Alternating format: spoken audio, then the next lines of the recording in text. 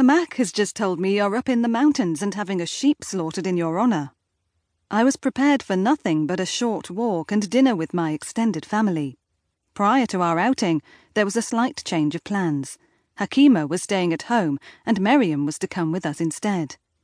Also, my suspicion that Arkia was on the move was confirmed by her joining our little group. The bag of food, including a dozen Danone yogurts, mandarins, bananas, various second-hand clothes and some other bits and pieces, were divided between me, Miriam and Fatma for us to carry.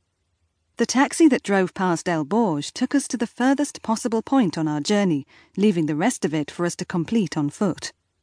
"Where is the house?"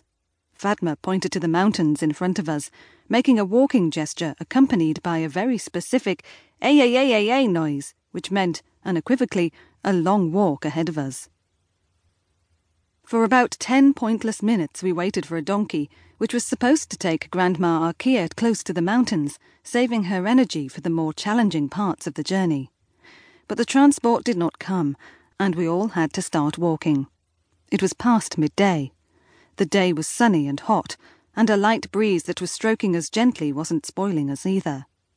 At first, Arkia, supporting herself with a stick, was keeping a steady pace, occasionally stopping to get a breather. Then the steeper it went, the more exhausted she became, taking breaks more often and extending the stopovers by lying down on the open soil. She was incredibly strong, though. I was watching her trekking along the rough path and could not believe my eyes. Her intensity, force and stamina were not only inspiring but contagious, and I still don't know how she did it and where the strength was coming from. We kept climbing higher and higher, but the peaks started deceiving us, and what at first looked like a 5 minutes walk turned into 30 minutes. It was time to stop and get a proper rest with some snacks and water. I was feeling dehydrated as foolishly, for the first time, I had not taken any water with me. Instead, Fatma offered me a sip. "Aren't you thirsty?" I asked. "No, I'm fine," she responded. They all seemed to me to be like camels, capable of strolling long distances and yet feeling fine. Even Grandma was taking tiny sips, rinsing her mouth rather than drinking it. It took us over 1 hour to get to the top, which then surprised me by revealing nothing but a flat land, a wild and infinite-looking plateau with random tufts of greenery and scarce stones scattered around those fields. And yet the uninhabited land was bringing to light some form of life, indicated by several ploughed fields and odd houses seen from a distance. "Is this the house?" I pointed at one on the horizon. "La la la, ay ay ay." I knew that sound and its ambiguity very well. The quietness and calmness of nature were only interrupted by Grandma's panting and Fatma's outrageous acts of vandalism shown towards nature. Without any thought or hesitation, she threw away a plastic bottle filled with some water.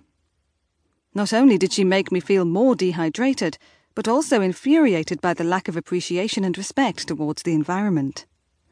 This beautiful country has been turning into a rubbish bin because acts like this one have been copied by millions of other people who are disposing of rubbish anywhere. Besides, what example was she giving to young Achraf? My own lack of reaction disturbed me as much as this whole incident, but there was no time for personal disputes as we had to get moving. While walking through that upland, I was pondering the way back home. How were we going to be able to return before the dusk? It was around 2 p.m, and there was not a sign of the house that we were to visit. The vast stretch of land revealed another house seen through the lens of my camera, with some people and 2 dogs standing outside it and observing us walking past. The most surprising element of it all was the satellite dish. It was not the first time that I saw a satellite dish attached to a house or its ruins. However, here, in the middle of nowhere, it looked even more conspicuous, proving a very sad fact to me that whatever standards of living they had to conform to, the satellite dish was the most desirable commodity of all.